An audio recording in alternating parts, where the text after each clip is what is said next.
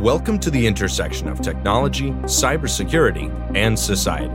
Welcome to ITSP Magazine. You're listening to a new episode of Stories from Space podcast, where your host, Matthew Williams, examines the history of human spaceflight, the breakthroughs that revolutionized our understanding of the universe and our place in it, and the brave individuals who work tirelessly to advance the frontiers of our understanding.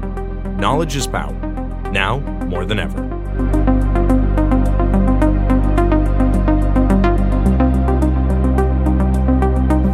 The authors acknowledge that this podcast was recorded on the traditional, unceded lands of the Lekwungen peoples. We choose to go to the moon.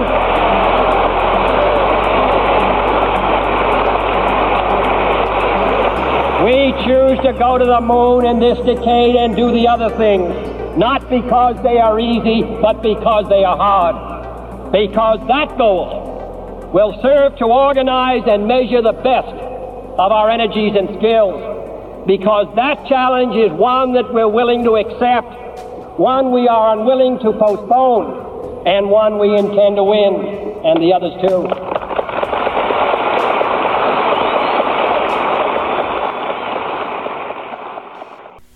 On September 12th, 1962, President John F. Kennedy delivered this historic speech to the faculty, students, and honored guests of Rice University in Texas. It was with these words that Americans would launch the Apollo program, which would peak 6 years later with the very first landing on the moon. By the time the Apollo program was over, by 1972, 12 astronauts and 6 missions were sent to the lunar surface. Today, some 50 years later, NASA is busy preparing for the next lunar missions that will see astronauts walk on the surface of the moon. These will include the first woman and first person of color, which will land as part of Artemis 3 in 2025. The question many ask is, why did it take so long for us to get back to the moon? In order to answer that question, we need to take a good look at the Apollo program and everything that followed. I'm Matt Williams, and this is Stories from Space.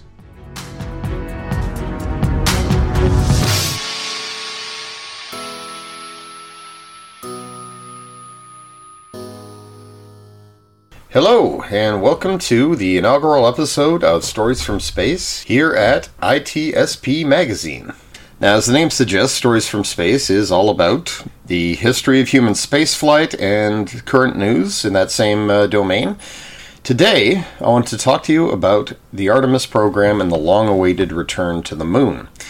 Specifically, to address a question which I've been asked a few times in the course of my career, which is, why did it take so long?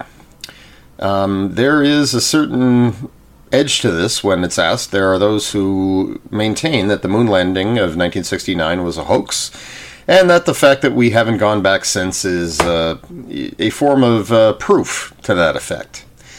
Well, not to entertain the moon landing hoax theory, but there's actually very good reasons why the Apollo program happened the way it did, and why it's taken this long for NASA and its international partners and commercial partners to begin contemplating sending crewed missions to the moon once again.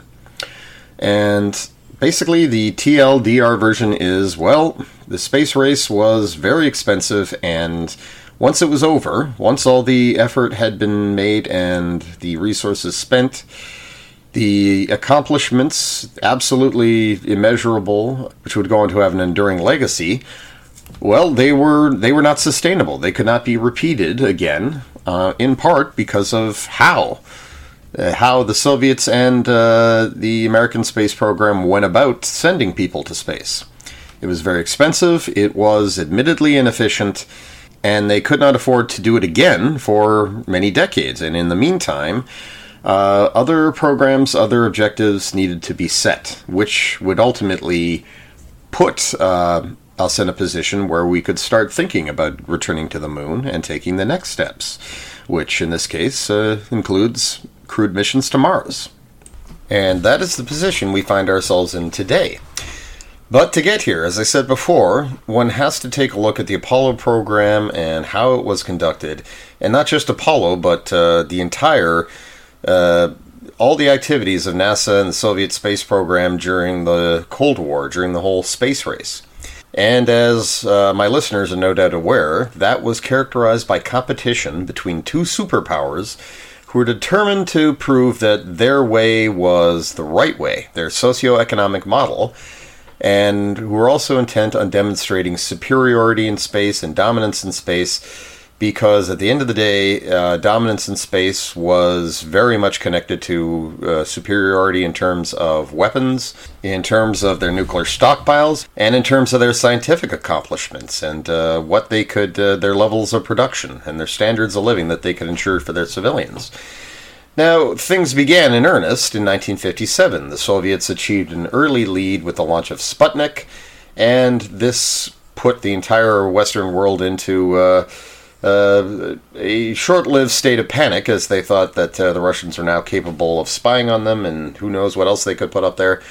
However, tempers and anxieties cooled as they realized this was a simple communication satellite, but it meant from that point onward that the United States and Russia were launched in a race to get there first. And the objective in all this was very clearly, how do we put human beings into space?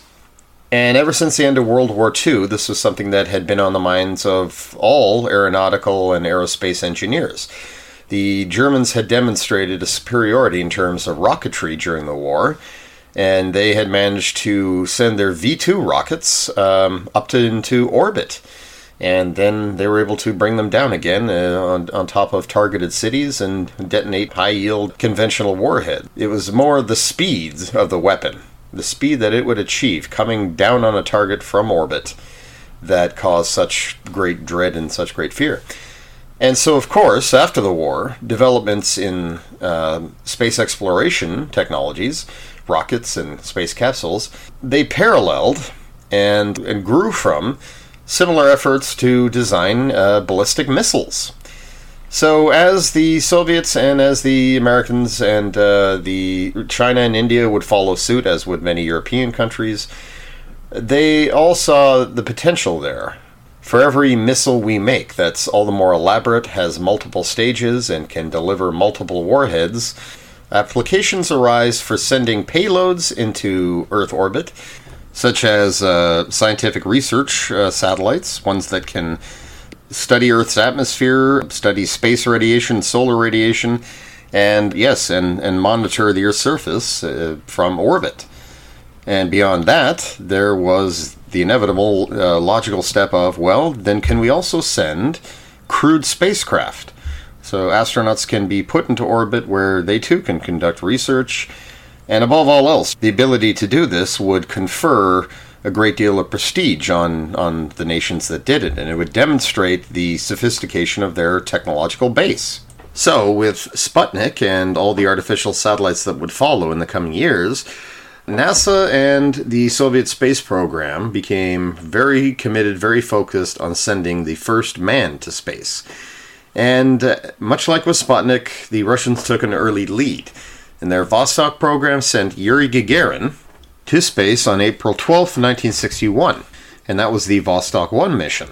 Before it was complete, the Vostok program would send 6 astronauts to orbit, and that included the first woman, Valentina Tereshkova, who launched on June 16, 1963, as part of Vostok 6. Now, NASA would follow suit pretty quickly with their Mercury program, which began with the Freedom 7 mission that saw Alan Shepard go to space on May 5th, 1961, and this was just a few short weeks after Yuri Gagarin went up.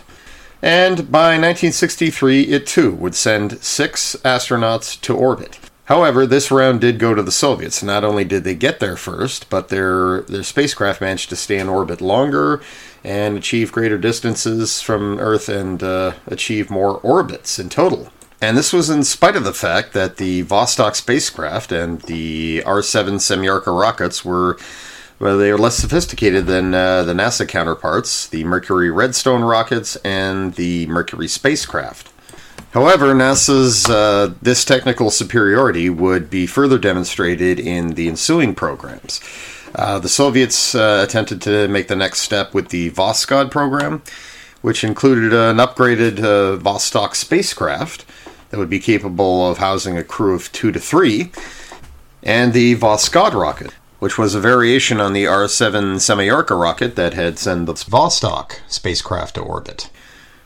NASA, meanwhile, developed the Gemini spacecraft and the Titan II rocket to send crews to low Earth orbit for longer periods so that they could conduct extravehicular activity, or EVAs, spacecraft rendezvous, and all manner of exercises that would prepare for crewed missions to the moon and with the Apollo program. Now, this round very clearly went to NASA. The Soviet Voskhod program ran between 64 and 65 and accomplished only 2 missions, which stayed in orbit for about a day each. Now, on the first one, this constituted the first multi-crewed spacecraft launch. The second one, the first EVA, or spacewalk, took place too, so these were rather important firsts. However, NASA's Gemini program, they once again took a little longer to get there. Their missions ran from 1965 to 66, but whereas the Soviets had only conducted 2 missions, NASA had conducted 10. And they lasted, at the very least, a single day, but they managed to establish a record of 13 days, 18 hours, and 35 minutes with the Gemini 7 mission.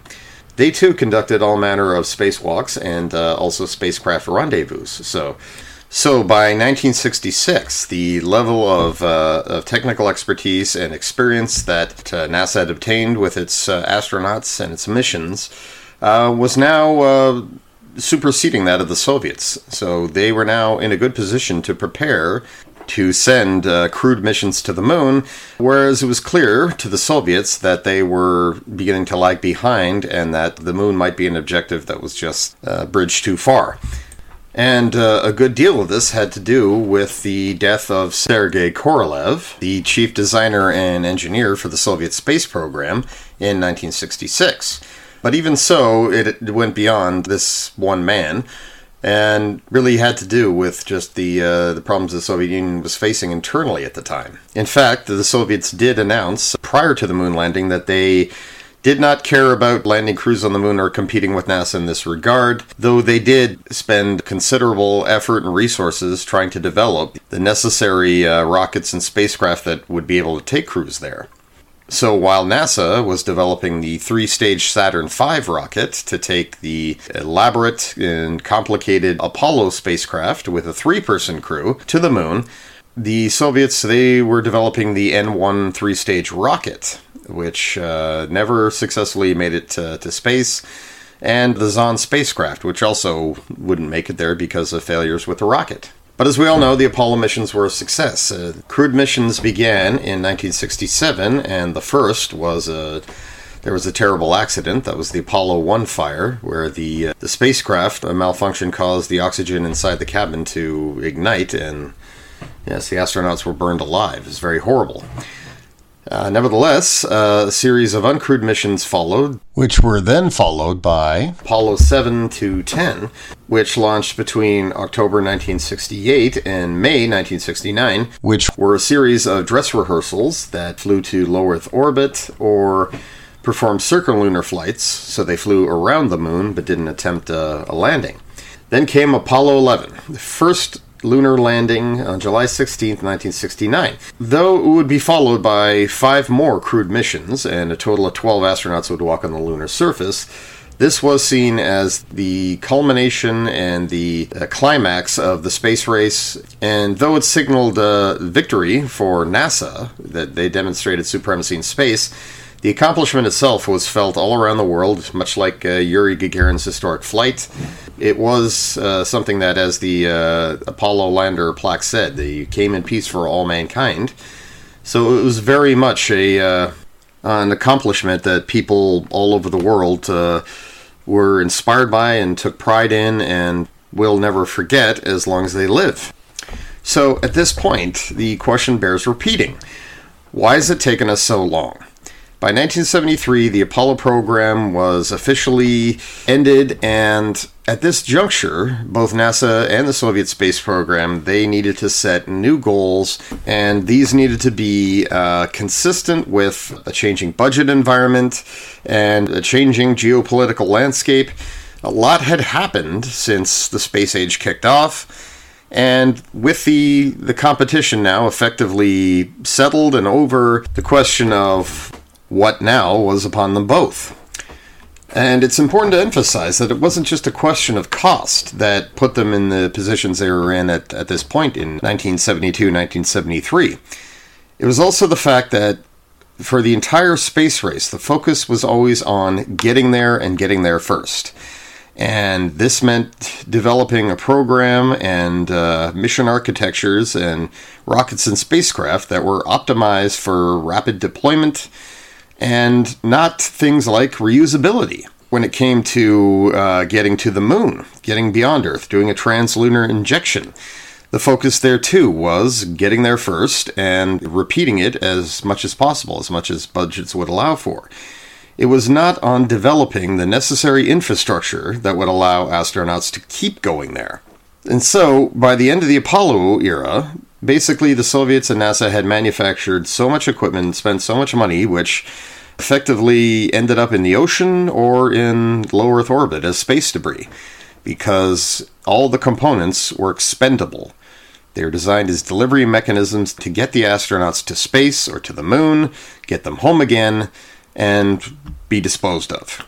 And that's what's different about the space program today. It's also what was different about the space program after the Apollo era, from 1973 right on up into the mid-2000s. The goal had shifted from getting to space to staying in space. And this meant developing space stations. It also meant developing reusable spacecraft. And this would bear fruit in the form of the Soviet Salyut space stations, which would eventually lead to Mir. And for the United States, it would lead to Skylab and the Space Shuttle program.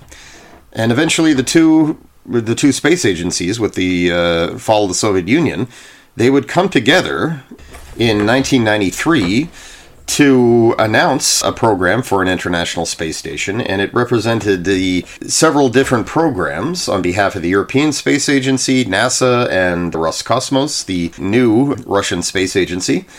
And they combined plans that they all had for independent space stations and came up with a modular design that would include a Russian segment, an American segment, and then, of course, other segments added by the European Space Agency, the Japanese Space Agency, and the Canadian Space Agency, who, fresh from their success with the Canadarm, or Robotic Arm 1, as NASA called it, which was used aboard the Space Shuttle, and used extensively in assembling the ISS, well, the Canadian Space Agency now contributed the Canadarm2, a more sophisticated, more advanced version of their robotic arm. And this has gone on to play a major role in ISS operations, particularly with the docking and undocking of spacecraft. And this would ultimately add up to the ISS that we know and love today. I should also mention the Buran space shuttle, which the Soviets attempted to develop in the late 70s to compete with the NASA space shuttle. However, only 2 prototypes were ever built, and they never conducted a successful orbital test flight. So the program was abandoned due to the budget environment, and yes, with the collapse of the Soviet Union, it was never resurrected. In any case, the creation of the ISS, the development of the space shuttle program, of reusability, and all the research that both have allowed for, especially the ISS. As of today, April 18th, 2022, it has been in continuous operation for 21 years, 5 months, and 16 days. And it has allowed for all manner of scientific research, in particular the effects of microgravity on plants, on animals, and on human physiology, all of which is going towards the next great leap, which will be long-duration missions to the moon and long-duration missions to deep space, ultimately leading to Mars and other locations. So all of this research has proven very, very vital for humanity's future in space. Not only going there, but living and working there for extended periods of time. So basically, all of the research and development that would have been needed to create a sustainable program of lunar exploration in the Apollo era is happening today. And the reason it's happening today was because, well, it didn't happen sooner, but it couldn't happen sooner. There was no way that, armed with the technology they had at the time and the reality of geopolitics in the late 1950s, right on through to the 1970s, there was no way that the international cooperation and the slow build-up, the gradual pace that would lead to humans being sent to orbit first, then the creation of a space station in orbit so they could stay there, followed by the creation of reusable vehicles that would then carry astronauts and cosmonauts to the moon, and another space station built around the moon that would be able to receive them and then allow them to travel down to the surface using a reusable lunar lander. Right? That's the only way in which the Apollo program could have unfolded in such a way that astronauts would have been able to go back there on a regular basis rather than us having to wait 50 years. Now, if that's all starting to sound familiar, it's probably because you've seen 2001: A Space Odyssey, which is what Arthur C. Clarke envisioned as the future of human spaceflight and what allowed for the colonization of the moon. But of course, he predicted that this would come on the heels of the Apollo program and would be established a little over 30 years later. So he was off on that. But otherwise, he was just adjust the dates, and he was pretty prophetic. And there's simply no way that all of that could have happened back then. In much the same way, there was no likely scenario in which NASA and the Soviet space program would now set their sights beyond the moon and send crewed missions to Mars, which many, including Wernher von Braun, the famed former Nazi rocket scientist who helped NASA build the Apollo rockets through Operation Paperclip, he advocated for missions to Mars by the 1980s. There were several mission planners who hoped to see that very thing, the next great leap, happening in the next decade rather than several decades hence. But there too, there was no way in which that could have realistically happened. Not with the budget environment or the changing geopolitical landscape by the 1970s. In fact, according to estimates compiled in 1973, the Apollo program cost the United States taxpayers $25.4 billion between 1961 and 1972. When adjusted for inflation, that comes out to $164.47 billion in today's money. And spending peaked in 1966, at which point the federal government was spending 4.5% of its budget on space travel alone. And that's compared to what is typical of today, 0.05%. Add to that the fact that the United States had been fighting the Vietnam War for 10 years, but with involvement going back to 1953.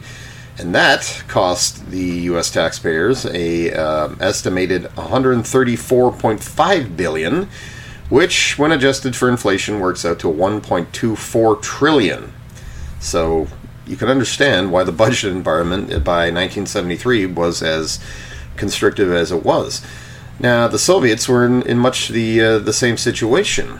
Even though they had officially ceded the race to the moon, they continued to develop the necessary technology behind closed doors. They suffered setbacks and a rather terrible accident when one of their L-1 rockets exploded on the launch pad and caused significant damage to the what is today known as the Baikonur Cosmodrome. In the end, this program cost them, even though they had nothing to show for it there, it cost them between $5 and $10 billion US, which comes out to $32.65 billion when adjusted for inflation. So there was no likely scenario at that time by the early 70s in which the Soviets and NASA could do anything other than take a gradual approach to developing the capacity for staying in space and conducting all the necessary research that would eventually go into the next great leap. And that brings us to where we are today. And where we are today began in the mid-2000s with the Constellation program. In 2004, the administration of George W. Bush authorized this program to create a new family of heavy launch systems, ones that would be capable of sending crew and cargo to low Earth orbit and to the moon. the long-term aim of which was to establish the necessary infrastructure to conduct missions to Mars. And so these rockets were appropriately named the Ares rockets. Unfortunately, the program was canceled in 2010 due to the massive economic downturn that had happened by the end of the Bush administration, and only one test flight involving an Ares 1 rocket took place. Luckily, a few months later, the Obama administration inaugurated a new program, which was called the Journey to Mars, or as NASA would eventually call it, the Moon to Mars, which took the designs of the Ares rockets, especially the Ares 5, and rolled it over into the Space Launch System. And this would consist of a two-stage rocket with solid rocket boosters on the side, and it would be capable of launching what came to be known as the Orion spacecraft to low Earth orbit or on a translunar injection. It would also be used to construct the Deep Space Gateway, as it was called at the time, which has since evolved into the Lunar Gateway, and that would be paired with a deep space transport which would travel between the Lunar Gateway and Mars. So the idea was the SLS will launch an Orion capsule with a 4-person crew. They will rendezvous with the Lunar Gateway. They'll transfer their Orion capsule to the Deep Space Transport, and that transport will rely on solar electric propulsion, where it gathers electricity through solar panels, uses that to power a powerful ion engine, and then makes a 6 to 9 month travel to Mars, where it then rendezvous with a second space station known as the Mars Base Camp, which will have a reusable lander that will allow the crews to land on the surface, conduct science operations, return to their ship, and and when the crew was finished their mission, they would then use the deep space transport to return to the moon, and then head back to Earth. Appropriately, the plan called for crewed missions not to begin sooner than the early 2030s. So this was a very long-term vision, and it is the pathway that NASA has been on ever since.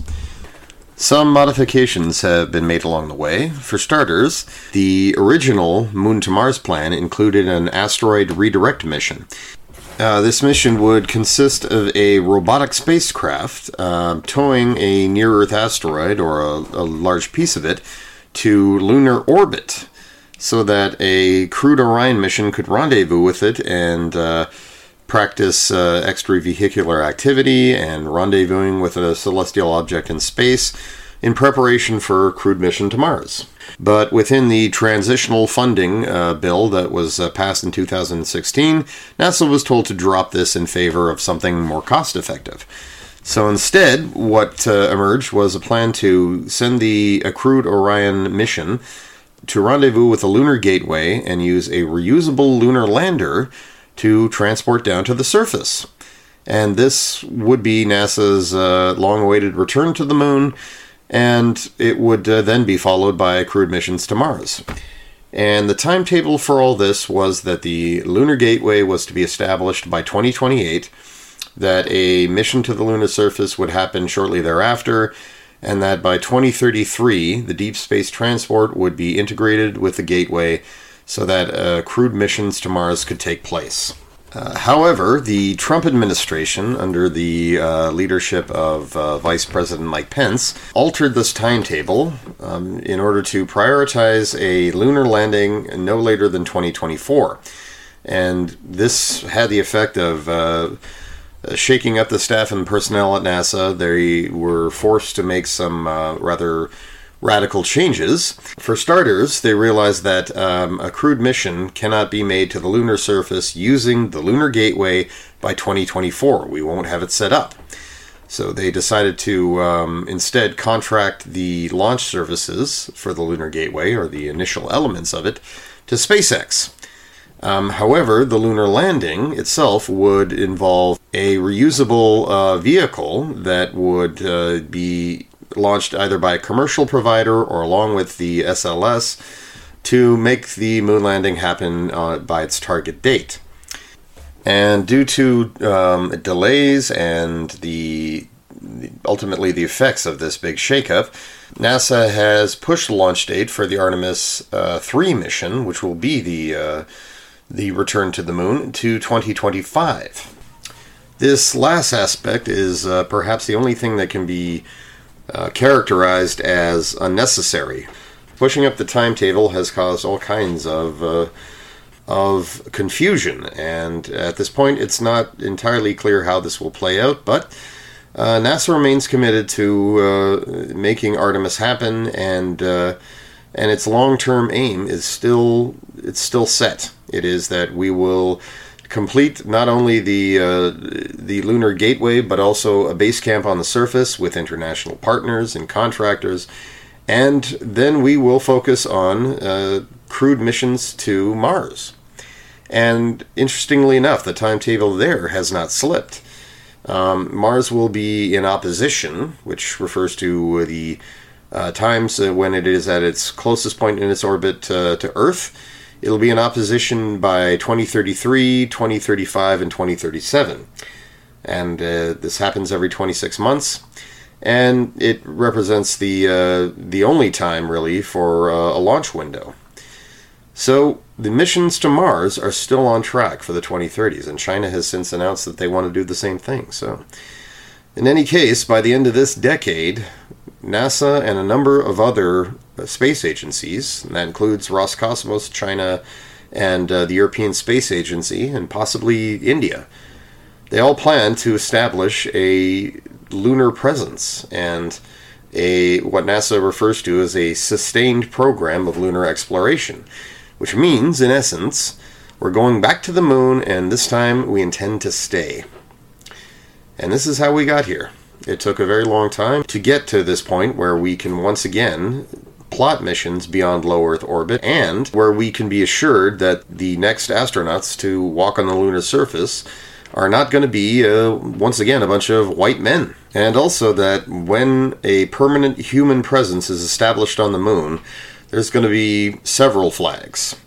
And in addition to footprints and flags, there will be the lasting infrastructure that allows for all kinds of opportunities. Not only exploration by astronauts and cosmonauts and taikonauts, as the Chinese call them, but also commercial ventures, possibly lunar mining, most likely lunar tourism, and maybe even permanent settlements.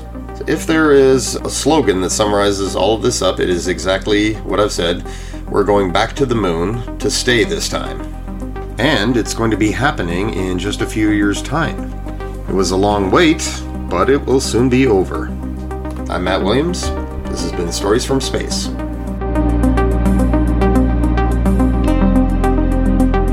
We hope you enjoyed this episode of Stories from Space podcast with Matthew Williams.